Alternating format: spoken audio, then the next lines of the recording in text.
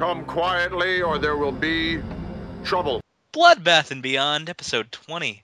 I'm Casey Mitchum. I bet you think you're pretty smart, huh? And I'm Burton Cody. Think you could outsmart a bullet? Please put down your weapon. You have 20 seconds to comply, because today we're talking about RoboCop.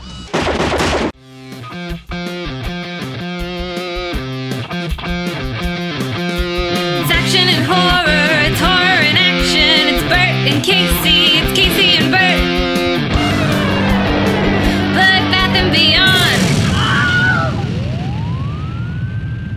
RoboCop is a movie that is very near and dear to my heart for what it is, and when I saw it at a young age, and that I continue watching it quite frequently, every year or so. Yeah, I think your enthusiasm for this movie is a big part of why I wanted to do this retrospective in the first place. Yeah. I admittedly, I was aware of RoboCop. I've always known the character, but I'd never really taken the time to watch the movies until the last couple of years. Okay. Believe it or not, I think my first exposure to RoboCop was an action figure I had received for a birthday, an early birthday. And you would place caps like you would use in a cap gun. And he had a snapping action and for his gunshot. And I have no idea what happened to that toy, but I thought it was pretty rad. I think my mom hated the idea of me, I don't know, I was probably 4 years old, having a toy with caps. She thought of fire hazards and everything, so RoboCop, that one was short. I feel like sparking toys were a huge trend at that point, though. Yeah.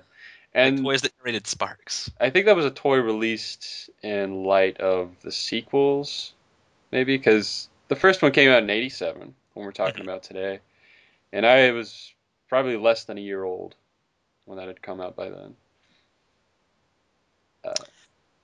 Yeah, my first exposure to RoboCop was also in light of the sequels. Mm-hmm. I first saw RoboCop on a WCW pay-per-view event. Oh, really? That I saw. I didn't see it live. I saw it on video a couple years later. But it was called Capital Combat: The Return of RoboCop. RoboCop had never appeared in wrestling before, so the return is a little strange. But during that event, the Four Horsemen, led by Ric Flair, locked Sting into a very tiny cage, and RoboCop arrived, ripped the door off of the cage, and left. Bent the bars, of course. I mean, it was definitely the most dynamic integration of a film character into the world of wrestling until David Arquette won the WCW World Title, and after that, the Chucky doll from the Child's Play movies got into an argument with Rick Steiner. I forgot all about the Chucky doll. Yeah, RoboCop, the first science fiction character, and that's pretty cool. They had Chucky though. I guess an animatronic doll. It was really terrible. He was on the big screen. Was he like a Muppet kind of, where you couldn't see below the waist? It was the Chucky doll. It still had Brad Dourif's voice and everything, but he was really just there I'm here to promote my new movie, Seed of Chucky, and Rick Steiner's screaming, and I'm like, don't laugh at me, boy, don't come on, don't you come out here and fight me. And the crowd is just booing because they're so fed up with this stupid angle. They just want it to end as soon as possible. I'm sure it has to be floating around on Botchamania somewhere. Oh, most definitely. Most definitely. But it's not? RoboCop. Yeah, RoboCop. For the uninitiated, RoboCop is the story of a policeman in the not-too-distant future who's mortally wounded. And he's melded with machine to become RoboCop. And when I say that he's mortally wounded, I mean he's gruesomely murdered by a gang of thugs. Oh, it's maybe the most violent scene in the whole movie. Oh, easily, I think. And our title character goes on a quest to find out who he was and regain his humanity. So that's more or less the story. Sadly, this near-future Detroit is actually a little better looking than the reality of current Detroit. Yes, it is. It's much sadder. Well, for instance, this wasn't actually shot in Detroit. It was filmed in Dallas for the most part, and I think maybe a little bit in Hollywood, but for the most part Dallas, because in Texas they were much more comfortable, the city was, with guns and explosions going off than they were in Detroit. And I Where think, that's commonplace. yeah, and I think it was just all around cheaper to shoot there in Dallas. With a lot of the matte paintings they used, and they use them quite well in this movie. I think they did it well enough to where it's like, okay, this is Detroit in just a few years. And Yeah. I've heard some people complain that the future setting of RoboCop doesn't look futuristic enough, but I do like the fact that it is a future that feels right around the corner. Yeah, I dig that too. I mean, in this movie there are really only two robots. Like Yeah. the idea of robotics is still in its infancy. It's in its prototype phase. Yeah, and they're not without their many bugs. The first robot we're really talking about is the one that you first see in the movie. And if you've never seen the movie before and you walked into RoboCop, you'd think that they're introducing RoboCop, but it's actually this big, clunky, malfunctioning murder machine called Ed 209. And one of the more amusing scenes in the movie, like 5 minutes in a demonstration sequence, Ed 209 gruesomely guns down one of the executives for this fictional corporation called Omni Consumer Products. Just because he was holding a gun Yeah, that he was told to hold up to it to see how it would react. yeah. I have to comment on the squib effects in this sequence. Depending upon which version you see, there is a longer, more violent cut of the film. That Paul Verhoeven, had he left intact, it would have been rated X. And one of the big changes he had to make was this sequence in here, where the executive, Mr. Kenny, is gunned down, and there's just squibs exploding all over the place. It's cartoonish, intentionally so too. Like, Oh, and that's really the theme of the violence here. It's mostly like just so over the top that yeah, that is one of the hallmarks of this movie that a lot of that made it so memorable was the violence and the approach Definitely. to it. The only, well, I'd say there were maybe two disturbing scenes, but the most infamous, and there's one we mentioned earlier with Murphy getting gunned down. It's sadistic, and it follows right after the boardroom sequence. So I'm always impressed at Verhoeven's ability to shift the tone, and it feels natural. Well, and if you want to get I don't know, creative writing 101 about it. I mean, the boardroom, well, of course they're all about their profit margins, but the idea of making a RoboCop stems from seeing Ed 209's malfunctions and thinking that you might need a little humanity within to regulate it. Yeah. And then we cut to these criminals who are human but still sadistic, gunning down a police officer in as grotesque a fashion. Yeah, they start out with shooting his hand off with a shotgun, and then they all take turns. It's like 5 guys or so with shotguns just blowing him apart, blowing him to pieces. They blow off his arm. They shoot him all over his chest. He's wearing body armor, so I'm guessing that's why he doesn't die immediately. Yeah. And this is not, before the main bad guy, Clarence Bodiger. Played by Kurtwood Smith. Yeah. Who many of us will remember as Red Foreman from That 70s Show. Yeah, I knew him first from this movie, and I never watched That 70s Show. I still haven't seen it, actually, but it's always amusing to me. I have friends who watch this movie like, God, that dad from That 70s Show, he's so evil in this. I also knew him from Rambo 3, where he played a minor part. Oh, yeah, he is in that, too. Verhoeven intentionally cast character actors who had been, played nice guys. He wanted them to play against type, to play the bad guys. And the other one was Ronnie Cox. And a lot of people knew Ronnie Cox from Deliverance. He's the guy who plays the guitar at the beginning with the Banjo Boy. I don't know if you've seen that. See, I don't know if anybody associates Deliverance with nice guys though. Well, he's like a good guy, and you don't want to see anything bad happen to him. And Ronnie Cox had been on TV, and he always played sort of like a father figure.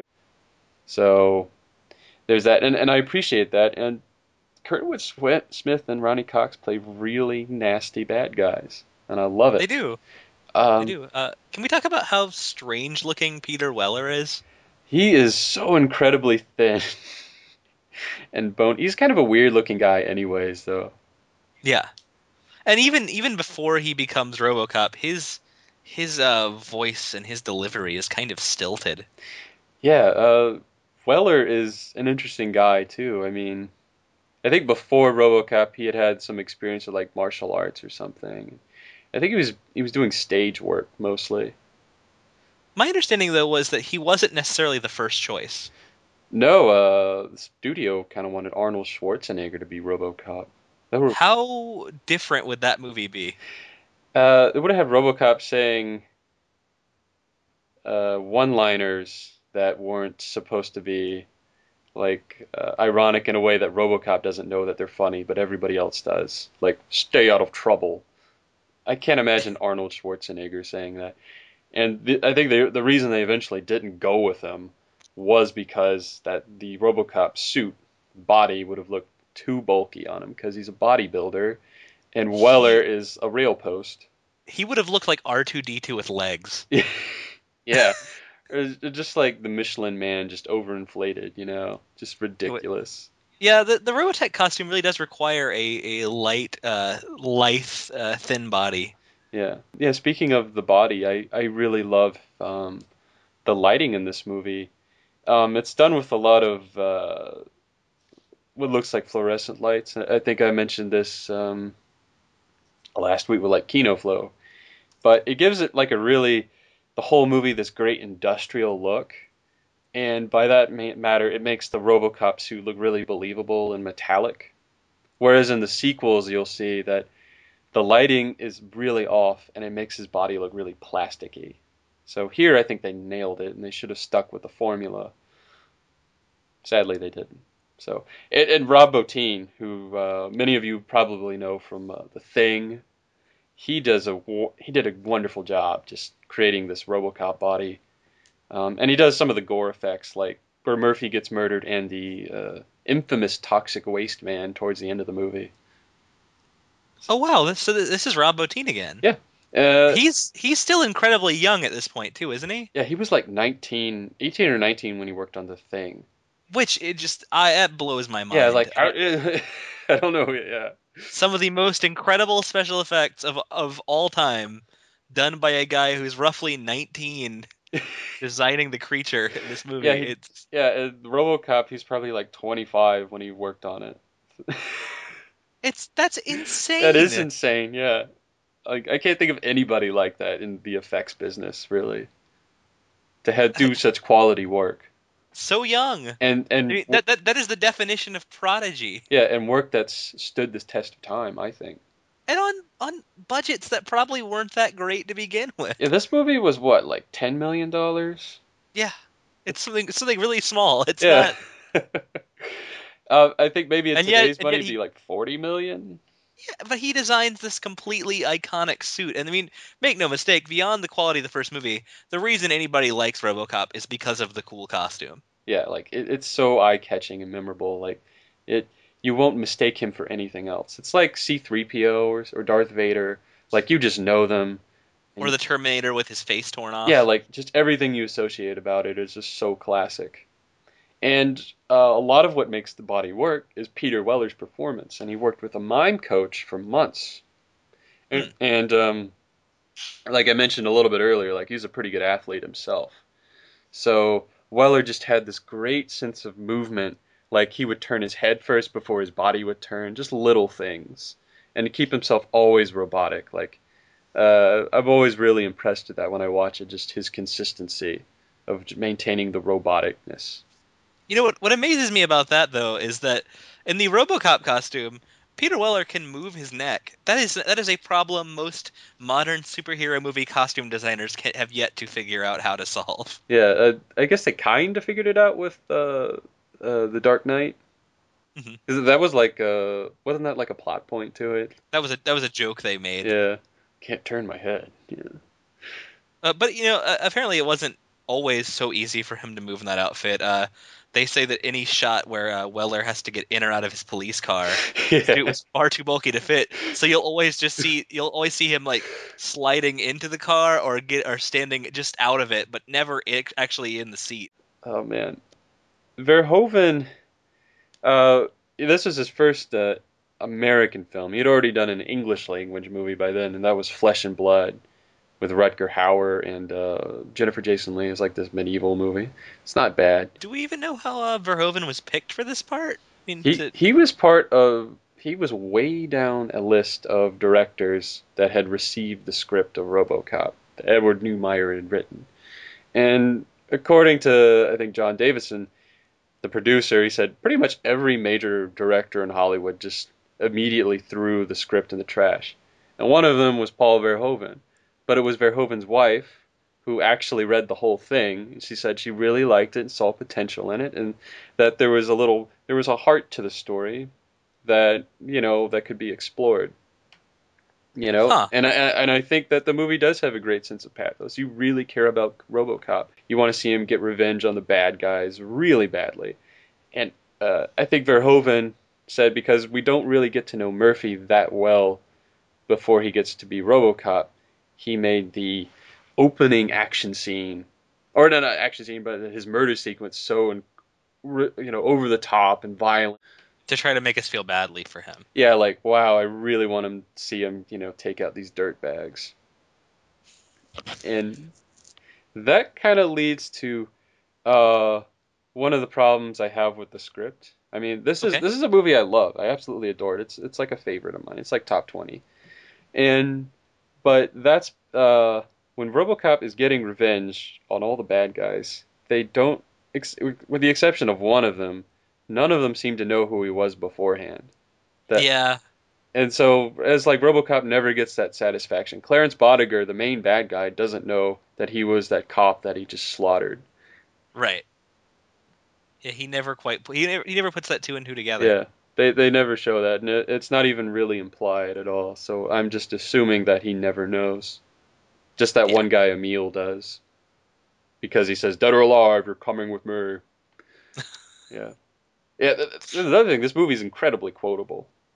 There's that crazy sitcom they have playing in the background. It's like kind of sexist. There's like this old guy, and he's always yelling, "I'd buy that for $1." Oh man, I loved the TV and commercials. Oh, I love the Nukem board. The Nukem board game, the Cold War board game. That was hilarious. Clearly written, during the Reagan administration, and there's even a knock at the Star Wars program that Reagan had started with the laser satellite. That accidentally fired on. Yeah, it kills 2 former U.S. presidents. It's like, Jesus. There's mentions of a space station. I mean, it's. But actually, I'd buy that for $1, and this goes with the satire of the television commercials and shows. That's actually a reference to a short story from the 50s by Cyril Kornbluth. Oh, I didn't know this. He is a writer that wrote. He's considered like one of those futurist writers, but he was deeply cynical about what the future was going to be. Even in the 50s, he foresaw that our television future was going to be kind of just full of reality TV morons with no real talent to contribute. And I don't necessarily recommend the story because it gets a little too Randian for my taste. The idea of like, there's only like 10,000 smart people and then 7 billion morons, and those people are going to be governed by the intelligent. And but the funny part, of course, is the game show on that, which is I'd buy that for $0.25, where you have to decide, would you buy this for $0.25 or would you not? And that's the whole thrill of it, whether they say yes or no. So that the I'd buy that for $1 is a reference to that story. Yeah. The Marching Morons. And speaking of influence, this movie I think is often, or on the internet now, there's a misconception that this was originally going to be a Judge Dredd movie, and they couldn't get the rights to the character. Edward Neumeier said that he was inspired by Judge Dredd, but what really inspired RoboCop altogether was Blade Runner. He had seen a poster for that, and he was like inspired to write a story about a robot policeman. And Judge Dredd, like he takes a few nods from it, like some of his dialogue. The fact that they both have visored helmets. Yeah, like that is a Judge Dredd reference. Like, but saying that this was supposed to be a Judge Dredd movie, but that just got changed, with the script is not quite true. They have slightly different tones. Yeah. Although I mean, but it is the same like sort of authoritarian cop. Mm-hmm. Or rather, authoritarian super cop. Yeah, and in a dystopian future megalopolis, Yeah. But I mean, also, I mean, how long was there a gap between this and Terminator? Oh god, Terminator was what, 84, so 3 years. Yeah, so I mean, they had to have seen Terminator as well and thought, okay, how can we do a robot guy like that but make him a good guy? Yeah, well, actually, now you think about it, it's probably just 2 years because they started shooting this in '86. Yeah, so I'm sure, they saw that and said, okay, the robot and that's a bad guy, but people loved that. How do we Mm-hmm. make him the hero and Yeah, make him even more marketable to the kids? that's Even though it's gory as all get out, you know that they're. I mean, especially by the time they hit 2 and 3, they're starting to aim for the kids as their market oh, with the toys, yeah. and the cartoon show and all kinds of stuff. Yeah, there were several cartoon shows, a live action show, a live Uh, action TV movies, and every single one of him, it was bad. him palling around with Sting. I mean, Yeah, every bit of it was bad. yeah. Oh man. Just the action scenes too. They aren't like technically, the most incredible things you've ever seen, but they're really good. A lot of that has to do with the level of violence that's pumped into it, and it's exciting. I really love the fight he has with Ed 209, and sort of the punchline to that whole sequence is that Ed 209's defeated by walking stairs. It's okay. I have one of the things I want to sort of comment on about Ed 209 is I don't understand why it makes animal noises. It's because why not, Casey? I guess, but I mean, it's just like it. It roars like a lion when it's feeling aggressive, and it screams like a chicken. Like I think it's supposed to sometimes. make pig sounds when it falls down the Yeah, stairs. it's making pigs. I guess it's just I think I don't really know either, but maybe just to trigger a response like, oh, well, now it was tough and intimidating at first, but now it's just a it's squealing just funny pig. and Yeah, laughable. yeah. It's just a joke. It's mostly useless. And by the time RoboCop sees Ed 209 for the third time, it doesn't even fire off one round. He just blows it up with that modified cannon rifle or whatever. Really, that robot does nothing but look cool and shoot that one executive. Yeah, it does wound RoboCop pretty good. Oh yeah, Yeah. that's true. I do like how it blasts open his visor, and you see RoboCop's eye for the first time since he was a regular guy. That was a really cool shot. And Verhoeven, I think he does a great job slowly introducing you into the robot, or just RoboCop himself. Because if you just Murphy gets killed, and then like 2 minutes later you see RoboCop just walking around in broad daylight, full view, I don't think you Yeah. would have bought it as easily. I liked all the sequences from RoboCop's POV where he's being tuned up Yeah, that's and about what I was about to mention. Yeah, created. Yeah, where they just keep like fading in and out to the different lab techs checking on various yeah, parts, an and then yeah, an he'll indeterminate wake amount up. of time. Yeah, Yeah, he'll wake up a month later and they're doing something else or they celebrating Christmas or New Year's together. yeah they show off one of his arms. It's like he could crush every bone in your hand. He's plated with titanium and some kind of like Kevlar substitute or whatever. I don't know like all the sci-fi like mechanical features of it. I should though. Um, I do like the hip lock gun holster oh that yeah, just emerges from his thigh. that's such a cool design feature. Yeah, Newmeyer said he wanted him to be like a Western gunslinger. I mean, Well, and even more than that, he the character of Murphy wants to be like the I forget the name of the TV character. TJ Laser. TJ Laser, which his Yes. son likes. So even before he turns into RoboCop, we see him like twirling his gun around like a Western hero, the way TJ Laser does to impress his kid. Yeah, he's pretty good with that. And like Starship Troopers, Verhoeven, with the future setting, wanted to present a future where there's like everything's just intergender. Even like the locker room, you see like female police officers are changing in the same locker room as the men, and then he did that with Starship Troopers. He said, The future seems very progressive in that way. yeah, that's just Paul Verhoeven's thing he has. He says, I would like to see a future where no one cares about gender anymore. So that's admirable, I think. Yeah, I mean, there's still attempted rapists and Yeah, prostitutes and Yeah. people yelling and what was it Kurtwood Smith yelling "bitch leave." bitches leave. Yeah, Yeah. the prostitutes. Yeah, But I mean, those are the bad guys. exactly. And Lewis, I like the fact that she's never sexualized or never shown as like a potential love interest or that, oh, I feel so bad for Murphy, he can't have sex with her or something. Yeah. Like she's just his friend. I just like that. Although they seem to be very fast friends, like because if I'm not mistaken, they never teamed up before the first time we see them together. Yeah, I guess he got a kick out of watching her fight a couple of dudes in the police station, but you are right, like he gets killed really quickly. He gets killed on their first mission together, Yeah. but she immediately knows when she sees RoboCop, that's Murphy. Like she can just tell. Yeah, well, I think she had a sneaking suspicion because he Women's gets intuition. yeah, women's intuition, I guess. Maybe she's good at recognizing jaw lines. That's all there is to go on. Yeah, and there's the metallic Peter Weller voice, which sounds Murphy did talk kind of stilted before. Yeah. It has to be him. That's a good point. If I can complain about one thing, I enjoyed, as you said, that they tried to make RoboCop seem more human and relatable. Yeah, But man, the way they did it was so doofy. Doofy. Yeah, which way? The scene where RoboCop returns I to like Murphy's that old home. scene.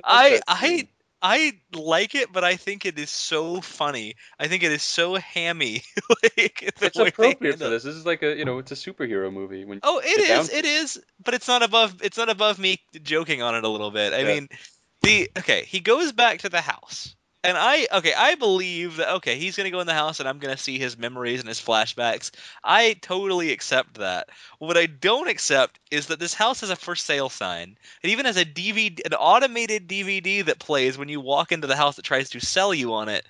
But there are rotting flowers everywhere and trash.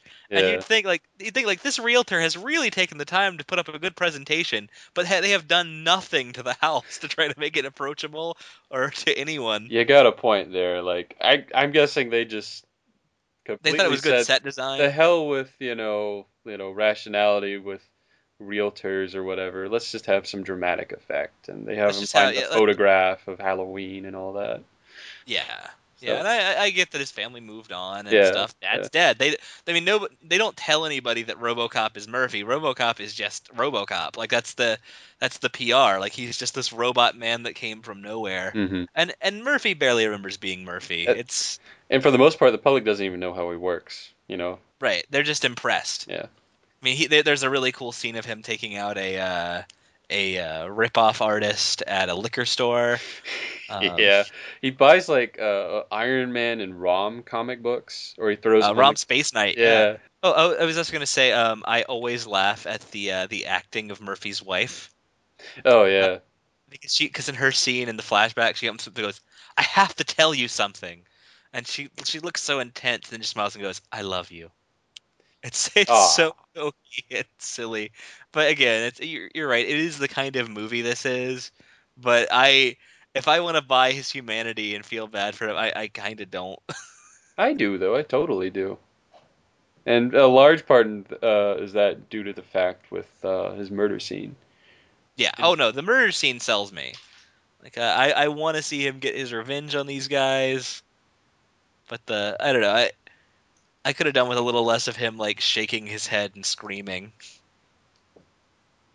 Just a little less. Yeah. Did you watch the director's cut or the? I couldn't tell you. I don't know. All right. Does it have a? I'm trying to think like things you would remember with it, but did it have Murphy like when he gets shot in the head? Does it have like a long tracking shot to where the camera sort of moves around him and he's all just writhing in blood, and then it goes to the back of his head and it shows it explode, or does it just cut?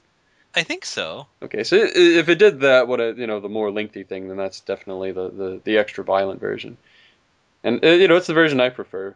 Well, how much difference is there? Like how many minutes worth of difference? It's probably only like 2 minutes, but it's just significant enough gory cuts that you really remember the differences. Clarence Bodiger's stabbing is a lot bloodier. There's more like blood splattering on Murphy's chest or RoboCop's chest. Mm. I love that thing with the spike thing. You have a good idea when he pulls out the spike. It's like, why would they give RoboCop such a deadly USB drive or USB port, which is pretty much what it is. Yeah, he just jacks it into things. Yeah. So And into criminals. yes, it's very useful. That's the melding of the humanity and the machine, Casey. I'll tell you, my favorite scene in this entire movie is RoboCop finally tracking down Clarence Boddicker Yeah. and throwing him through every window in a room while reading him his Miranda rights. Yeah. After he's just murdered like 50 guys. Yeah. It's like I think that just the movie for the most part is pretty tongue in cheek and it accomplishes that. It is. Like it's intentionally so. And with those crazy commercials and everything, Verhoeven said, that was my reaction to just, coming to America for the first time and seeing American TV and pop culture and how insane it was to my, sensitive European eyes. Now, I have a question for you. Maybe you can answer this for me. Does Verhoeven or does he not see RoboCop in all sincerity as a Christ figure? Totally. Like Verhoeven said, I think he even did a documentary. He identifies himself as an atheist. He used to be a mathematician before he was a director, but he finds Christ fascinating. So, But what is his evidence for the RoboChrist? well, first of all, he does have his hand blown off, like the nail through the hand.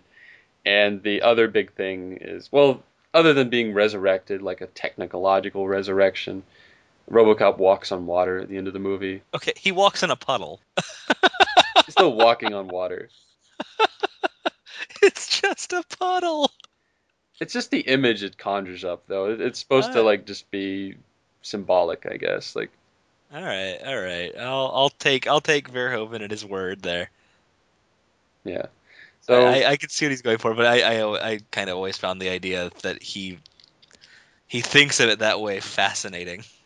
yeah, he says he loves as he said, the myth or story of Christ, and he has an obsession with violence. And you can definitely see that here. So let's talk about that last those last battles with Boddicker's gang. Yeah, like it's nothing too lengthy. All of the action scenes in this movie, I mean, they're just not the crazy CGI slugfest we're so used to with modern superhero entertainment. But here at the end, I love the way RoboCop just guns them all down, and this is after he's removed his helmet, and you see that it's just his skin pulled over this robotic skull. Yeah, it's really cool looking. Yeah, another great Rob Bottin makeup. We also get to see him eat that nasty was it baby food? Yeah. Well, early in the movie, they introduced RoboCop to the police station. They said, well, he does have to eat some sort of like high protein substance to maintain his organic components. He has a rudimentary digestive system, and it's yeah. Yeah. And one of the executives tastes. He's like, wow, it's just like baby food. I didn't think they'd literally get him baby food in the movie, but Verhoeven said that, oh, well, this is actually the sex scene, because he's shooting with his gun, and Lewis is helping him aim his big rod, and it's shooting, and it's making babies. My God. You gotta listen to his commentary for that. It's pretty hilarious. So that was supposed to be visual metaphor also, but I just thought it was RoboCop getting target practice. So there's more to it. Verhoeven is quite a character. Yeah. I think he's really intelligent, and this is my favorite American movie of his. Or probably just my favorite movie of his in general. I guess I love RoboCop. What are his other American movies? Well, he did Total Recall just a couple years after this. Okay. And then he did Basic Instinct. Like, it kind of goes on a very downward trend from... Was he Starship Troopers? Yes, he was. Okay. Showgirls, which effectively killed his career for a while, I think. As it should. Yeah, Hollow Man, which was awful. I think that's my least favorite version of the Invisible Man. Yeah, it was really bad. I think that's it for his American movies, because he went back to the Netherlands and he made Black Book. That was a pretty good World War II kind of spy epic. I think that was like 2006. Okay. So he's in like well into his 70s now, and I think he's more or less done with Well, filmmaking.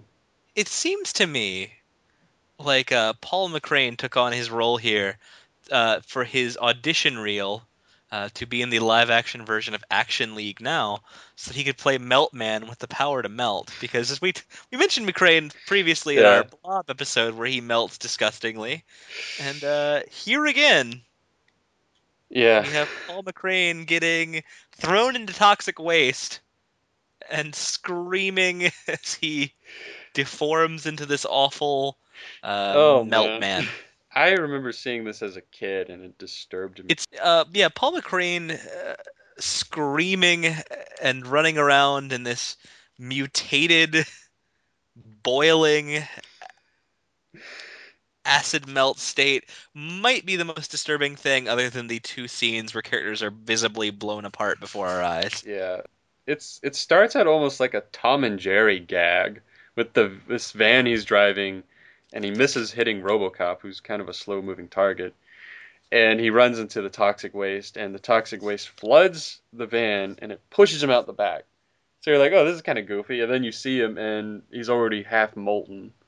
You see like the skin hanging off his fingers, and you see the bones in his hands exposed. It's really nasty. He looks like a melted action figure. Yeah. Or like an army man you took to the sun with a magnifying glass. Yeah. Deformed him. Yeah, it's pretty horrific. Yeah, but Rob Bottin, there you go, man. And then he's hit by a car and he explodes. It's To add insult to injury. It's so disgusting. You're like, oh god. I mean, to McCrane's credit, he had been maybe the most prominent minion Mm-hmm. in the movie up to that point. Yeah, Emile, get the van. There was also, yeah, There's the scene with him at the gas station holding up the guy reading a geometry book. yeah, And again when they're shooting the that anti-tank gun in the middle of a shopping center. yeah. It's like a very, just kind of okay line he says, like, I like it, but he really sells it with the delivery, you know. And you could say that about pretty much everybody in this movie. Like, the dialogue itself is, it's not Casablanca or anything, but just everybody's delivery is so wonderful. Like, Yeah. that's what makes it really memorable to me. Or all of Peter Weller's lines, or, Kurtwood Smith going, "Can you fly, Bobby?" Kurtwood Smith in general is I think he's a fantastic example of a evil grunt. Like, he might be one of my favorite. I mean, because he's not necessarily the main villain. I mean, our main villain is one of the corporate stooges Yeah. that is orchestrating all of this. But Kurtwood Smith is the most enjoyable villain here, and maybe one of the most enjoyable in 80s action cinema in general, which is a tall order. Yeah, he's right up there with Hans Gruber for me. Right up He's there. he's fantastic. Yeah. Oh, and I recently learned, by the way, that the scene where he flirts on that disinterested secretary, Yeah. he was actually hitting on his own wife. Yeah, I read that too. He says some really lewd things to her, and it's like, oh, it's his wife. Yeah, that makes it a little less bad. And somehow. she does a good job acting disgusted, as any normal person would be. That's right. Yeah, if you had to say like any problem with like the villain relationship is that it maybe a little arbitrary. It just so happens that the main corporate bad guy against the RoboCop program happens to be the boss of the crime boss who killed the man who is RoboCop. But they make it pretty clear. I mean, Boddicker is like the number one. Yeah. In old, right. Yeah. So I mean, if you're gonna be a corrupt corporate slime ball, you're gonna hire the best. Yeah. Tigers are playing tonight. I never miss a game. Oh man, I love those lines. Such a nasty bad guy. And he wears glasses that are supposed to remind us of Heinrich Himmler. Ah. As Verhoeven grew up in, World War II Europe, so he's quite familiar and has very strong disdain for Nazis. This side of anybody Jewish or communist or anyone who severely suffered. Or anybody who just lived through that whole ordeal. Yeah. So I think he was like a little boy during all that. So I mean, that still would have been extremely frightening. yeah, just or not Nazis in general really just burned themselves into his brain. Is even if you watch Starship Troopers, all of the good guys in that one are all dressed up like SS officers or something. Because Huh. I mean, we'll talk about Starship Troopers another day, I guess. But Verhoeven wanted to make that movie a parody of fascism when the novel itself was celebrating fascism. Well, I think that works for the better though. Like I buy Kurtwood Smith as this sort of just veteran thug that's been around for a while. Mhm. Like he's not like a hulking thug that you're used to seeing in these kind of movies. Yeah. Like he is a character actor that I sort of buy as like the brains behind an operation. hmm He's just nasty enough and he's smart enough. And his acting is solid enough that I believe him. Yeah. Ronnie Cox, he's not as memorable in his role, in his bad guy position, but he's a guy that is intimidating too. The way he takes out the Bob Morton executive. Ronnie Cox is the 1%. Yes, he is. He's the old man that like, hey, okay, yeah, I mean, he kills Miguel Ferrer, Bob Morton. That is another scene that disturbed me too, is the way he gets his knees shot out. It's like, Yes. oh god, that's horrible. It's like boom, boom, boom, boom. His knees are just blown apart. And his house blown up as Yeah. as Dick Jones laughs at him on his television. Yeah, it makes you wonder why he bothered using a silencer when he was going to blow up the house. I guess don't alert the authorities too early. Yeah, I don't know. Yeah. But again, he does it. Why? Because the young guys are laughing at him and trying to take his spot. Mm. He is Dick Jones is the 1%. Yeah. He needs this. Mm-hmm. The old man character is clearly supposed to be Ronald Reagan.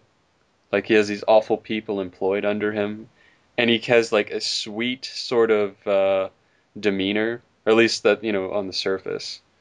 Now, he's actually billed as the old man? Yeah, he's billed as the old man. I thought he would have like because he's the owner of the corporation. Yes, he's that. And they just keep going like the old man says. I did not know he was actually referred to in the script as the old man. The credits, he just says the old man. Wow. Okay. So I'm pretty sure he's supposed to be Reagan. Yeah. And he doesn't quite know what's going on around him all the time, like or all the evil right underneath him or whatever. He's trusting his advisors to give him the best information. Yeah, so I'm guessing Ronnie Cox is Ollie North or something. Yeah, that makes sense. Yeah, especially knowing that our director is Paul Verhoeven. Yeah, and Neumeier himself was quite critical of the Reagan administration. So I don't want to turn this episode into anything political or anything, but especially because you and I are no experts on 1980s politics. Yeah, but you can't not talk about this movie in any sort of critical way without mentioning the politics. Yeah, in the same way that you can't talk about They Live. I mean, this movie makes a joke out of Cold War nuclear paranoia by making a Battleship-esque board game out of it. Mm-hmm. So it's blatantly there. It wants you to see it. Yeah, but we didn't really get to talk about the final action scene. All the bad guys are equipped with the bazooka rifles or whatever. Yeah, they're some sort of weird anti-tank gun kind of. I got the actor who plays Joe Cox.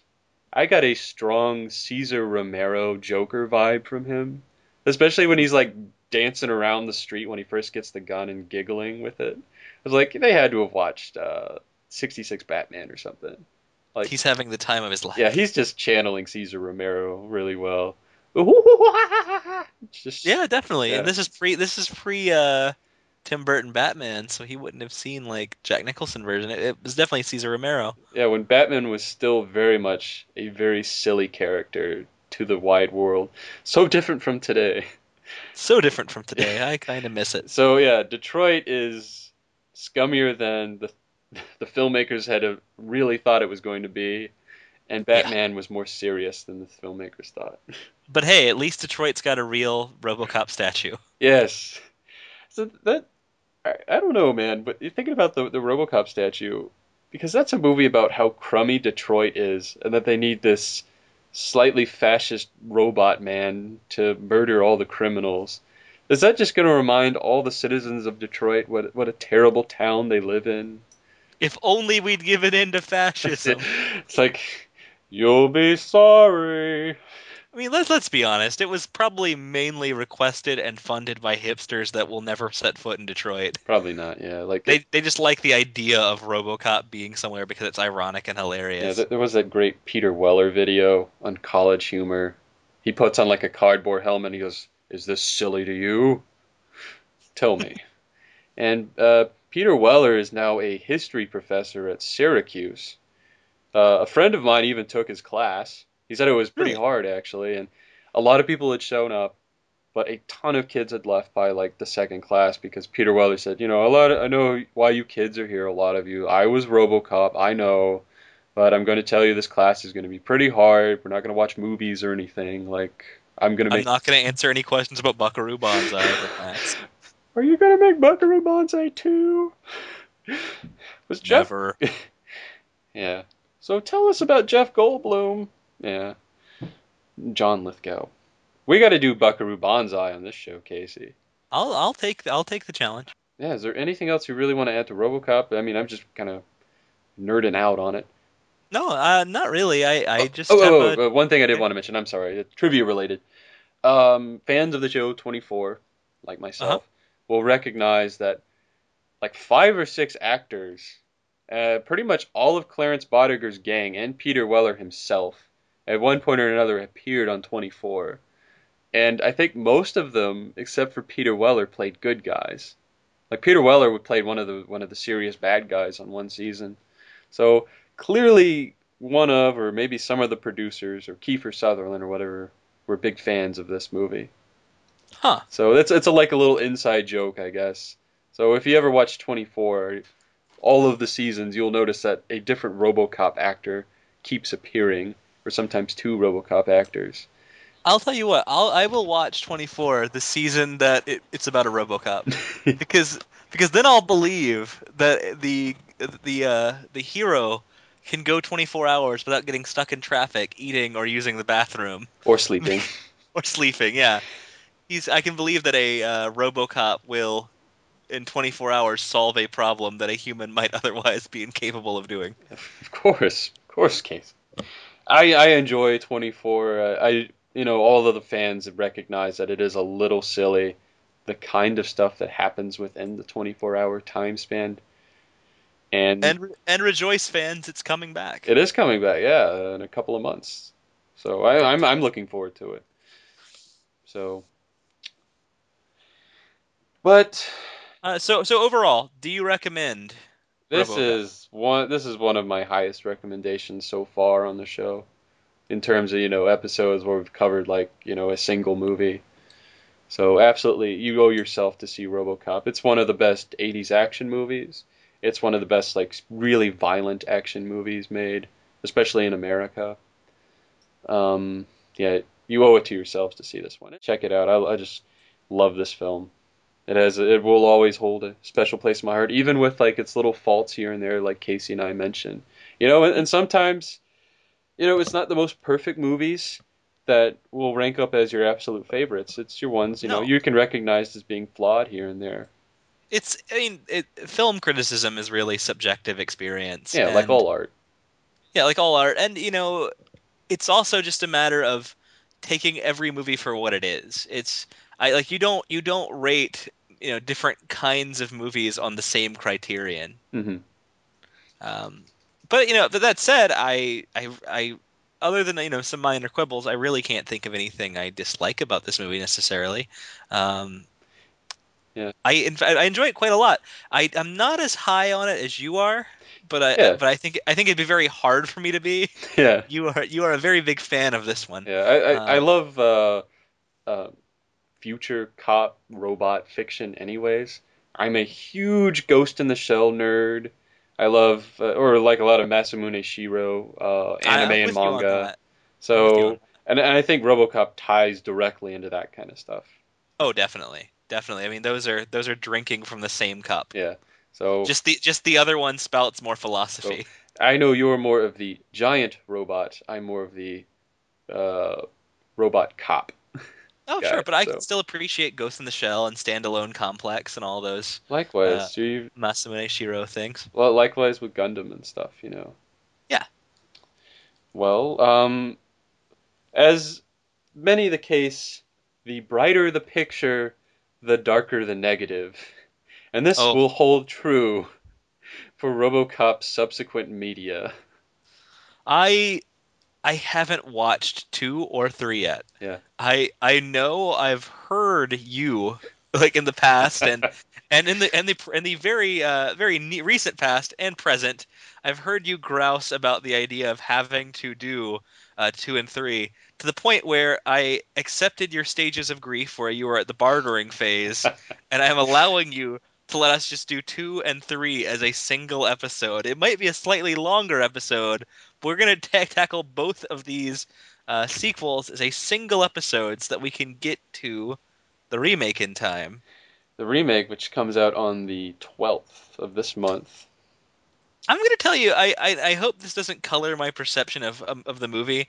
I am not feeling like it has a very good chance of being a great movie. I don't Or either, you, but I have a feeling it's going to be better than most of the subsequent RoboCop media. I'm pretty yes, positive on that. That's how bad, in particular, RoboCop 3 is. 2 man. isn't like the worst movie ever. It's got some severe problems with it, but it's not a terrible movie by any. Well, it's not the worst movie by any stretch. It is kind of terrible in certain ways, but I find it watchable. You're filling And me we'll with some talk dread about it. here. Do what? So you're filling me with some dread here. So I have sat through it, and Casey will sit through it, and maybe you folks at home And will you will sit through sit it. through us talking about it. Yeah.